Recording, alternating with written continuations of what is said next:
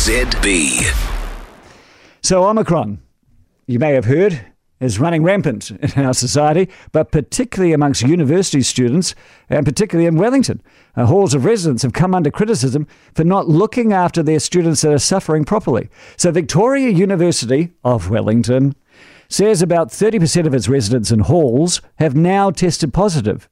600 to 850 positive cases at any one time, just in the halls of residence, loads of kids all living together in small rooms.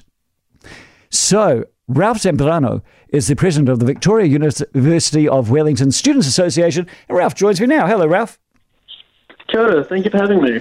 So, you got a whole lot of sick students in the halls not getting the sort of care they need.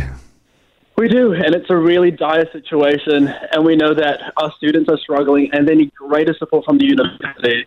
And what we're seeing now, because of this lack of support, we're seeing that other students are making up for them being absent. We're seeing students go out of their way to volunteer and do the jobs that the university should be doing. Okay, so describe what it's like in the halls right now. Yeah, so I know that some of the halls are completely infected with COVID and are fully isolating. So residents are being made to stay in their rooms and not move about anywhere. They're being completely disconnected within their own community. So instead of being able to check in on each other, even though they've already got COVID, they're being completely kept away from one another. They're not able to connect or even just check in on how each other are doing. And that's something that's really concerning for us, because that's supposed to be one of the main areas that students get support, is through that connection, through that ability to check in on one another. The university has been trying to do daily check-ins on our residents who are positive or self-isolating, but because of the number of cases that we are seeing, that's just not possible anymore. So the next way of doing it is having the community connect with each other, but they're being withheld from being able to do so. Now we're getting reports, and I've seen photographs. The food is pretty bad. We're talking a slice of luncheon sausage and a piece of pickle thrown at a door and then people running away. Is that true?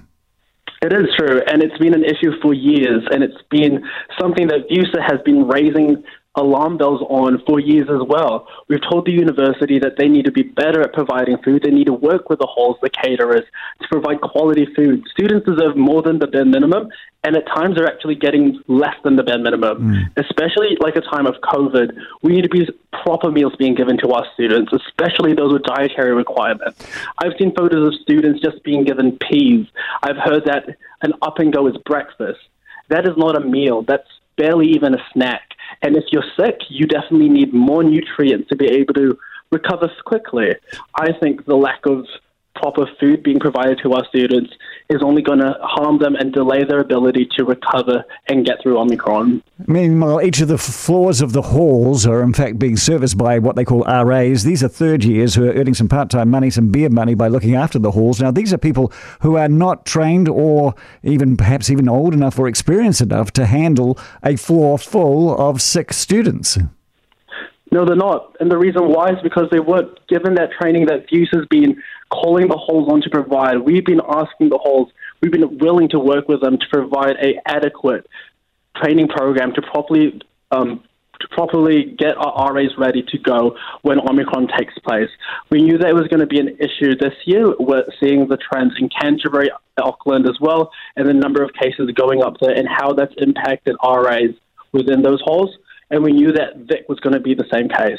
And we knew that more needed to be done to prepare those RAs, and that wasn't done during the RA training program. They're remarkable. It's great to see that there were other things, but it wasn't adequate enough for COVID. The remarkable thing I find about this is that the halls opened just last Sunday, and so they opened while the Omicron surge had started, and so it's not as though the Victoria University of Wellington were not aware that this was going to be a situation. They could have done something better. They could have put nurses on the halls. Do you think they were prepared enough for what was obviously about to happen? To be blunt, no. I think they could have prepared a lot more, and this is something that, again, that VUSA has been trying to raise the alarm bells on. We are students as well, and we know the risk that we are being put in by a lack of this planning, by the systems which they claim to be able to protect students, which we know are going to fail and not properly support us. But they weren't willing to listen to us. Our calls fell on deaf ears, and now we're seeing the repercussions of this unwillingness to engage with the Students' Association. And that's just now to the detriment of our students, and they're bearing the brunt of that. Okay, Ralph, I thank you so much. Ralph Zambrano, President of the Victoria University of Wellington Students Association. I know of 3 kids who are currently in the halls of residence, and 2 of them are having a horrific experience. One is in a set room, and so she's in the outside room. The set rooms are 2 rooms where you get to one room by going through another room. In the other room is someone who is a COVID sufferer, so she's trapped in there with no loo. The food is thrown at her door. It is not a pretty situation.